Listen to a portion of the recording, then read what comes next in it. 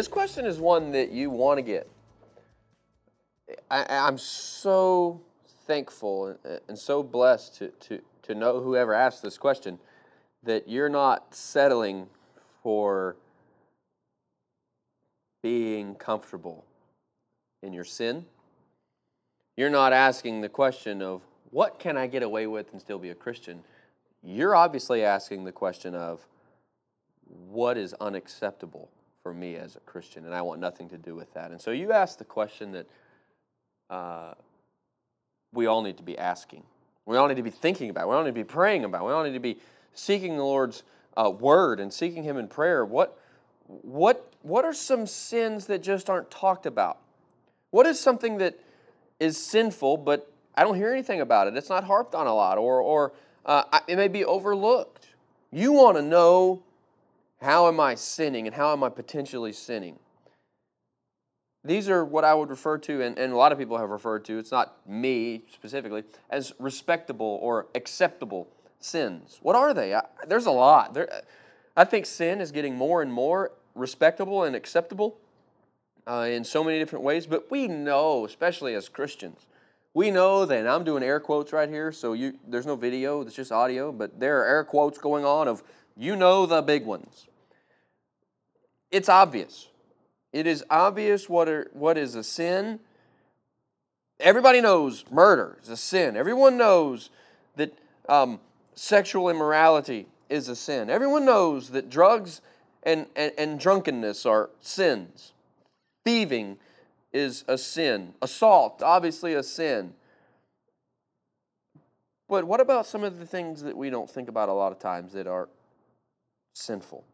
I wrote down 6 just to kind of share with you of some of these sins. You asked about what they are. I'll give you my opinion and my thoughts about what seems to come up, that people just let it fly and with no second thought. And these are in no particular order either, so this is not like a countdown. But the first one I wrote down was selfishness. I thought of selfishness being a big sin problem that people face. That we are so consumed naturally as humans in our human nature by ourselves. We want everything to benefit us. We want everything to come to us. We put ourselves above other people, and we elevate ourselves and we lower other people. Because what it boils down to is we've accepted selfishness. Selfishness is this. When you're sitting around and wanting to go to eat, maybe with your family or a group of friends, and everybody wants to go to one place. And you say, I don't want to go there, I want to go here. It starts with I. We got to be very careful, because when we're talking about selfishness, it begins with us and it stays fixed on thinking about ourselves. Second one I wrote down and thought about is greed. We live in America. We live in the country of greed. The American dream is that we need to work hard and get more so that we can buy more and have more stuff. In fact, when we fill up our houses with stuff, we fill up our garages with stuff. And we have no room for our garages, we build a shed and more barns in the backyard so we can fit more stuff in. And then when we outgrow our barns, we get storage units. And we rent places to put our junk in because of our greed problem that we just want more and more and more of. We're never satisfied. We make $1,000, we want to make $2,000. We make $2,000, we want to make $5,000. $5,000, $10,000. $10,000, $100,000. And it just goes on and on. Now, there's nothing wrong with ambition. There's nothing wrong with trying hard. Nothing wrong with effort, by any means. But when you're fueled by greed, you're not fueled by contentment. And Paul tells Timothy that godliness with contentment is a great gain. Greed is a sign that you're not content or okay with the lot that God has given you. Everything that we have is a gift and a blessing from God. And if we say we're not happy in that, we're not content in that, it says, God, you don't know what you're doing. You can do better. That's greed. How about this one? Anxiety. You say, wait a minute, you said sins, not medical issues. I chose my words carefully. Jesus says, be anxious for nothing. Jesus says, do not worry. The Bible's filled with so many commands to do not fear, or to fear not, or have no fear. Do not be afraid. It's all over the Scripture. What anxiety is fear of something and worry about something that hasn't necessarily happened yet. And so people get worked up into a frenzy and they go into an anxiety attack. Why? Not because it's clinical, not something to be medicated, but it's a sin problem. If the Bible calls anxiety a sin, I'm going with the Bible on this. Jesus says, be anxious for nothing. Jesus says, do not let your hearts be troubled. I want to trust Him, and I would encourage you to trust Him as well. That sin is just being accepted. So many people are diagnosed with a disease of anxiety, and they're giving the wrong cure. The right cure, the right medicine for sin, the only medicine is Jesus Christ. He's the only hope of salvation from sin. That includes this. Oh, this was going to be fun. The next one I wrote down was laziness or idleness, doing nothing.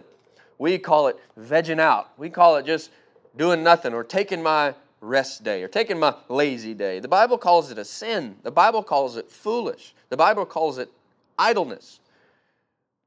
Scrolling on your phone for hours on end doing nothing when you could be doing something more productive is idleness. You are wasting God's time. What if you viewed that God gave us 24 hours in a day and 7 days in a week and 365 days in a year to be used for His glory? Would you waste time? Would you sleep till noon? Guys, wake up. Do something productive. Stop being lazy. Laziness is a cancer. Laziness leads to so many wicked things. Idleness leads to wicked things. When you got nothing going on and you're bored to tears, you know what's going to happen? You are going to fall into sin farther because you've fallen into the sin of idleness, and it's just going to be a domino effect that if you accept the sin of laziness, you're going to fall into more sin. Well, how about this? And the last two kind of go a little bit hand in hand, and it's about our tongue. Gossip and then slander. They're a little different. Gossip is just talking about things behind people's back or just talking, aimless talking.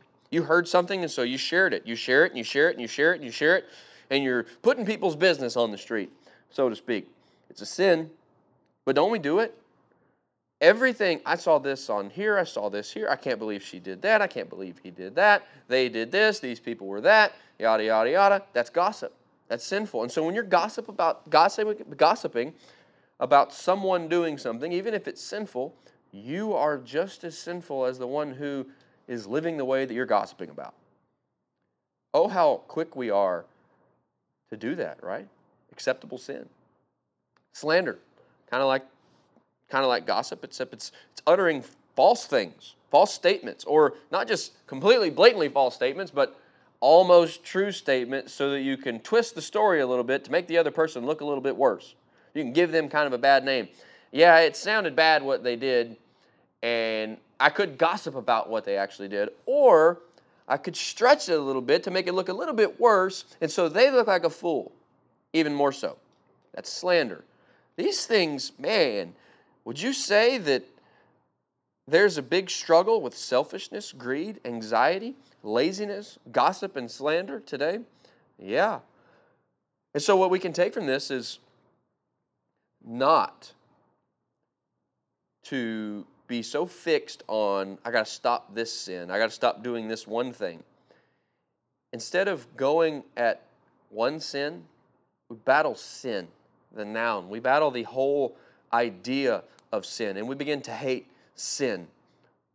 And there's more. There are sins that we struggle with more, and we go to battle against those, definitely more often than others. But we got to realize that Jesus died for sin as a whole, and every sin is abominable to God. In fact, every sin is what sent Jesus Christ to the cross, and so there are no respectable or acceptable sins when you view it in light of Jesus' sacrifice. And just as always, we should be looking at everything through that lens of the cross of Christ. This is a sin that nailed Jesus to the cross. Whether it's an easy sin to commit as greed that's just in your heart, maybe nobody will ever know about it, or selfishness or anxiety, nobody ever know about it. That was what Jesus died for. We're the ones who have died to sins, the Bible says. How can we live in it any longer? And so I pray for us that we would begin to hate sin and love the Savior more and more each and every day. And so we will see you guys at youth. Have a great week. battle, go to war against sin. Thomas Watson, the Puritan, once said, always be killing sin, or it will be killing you.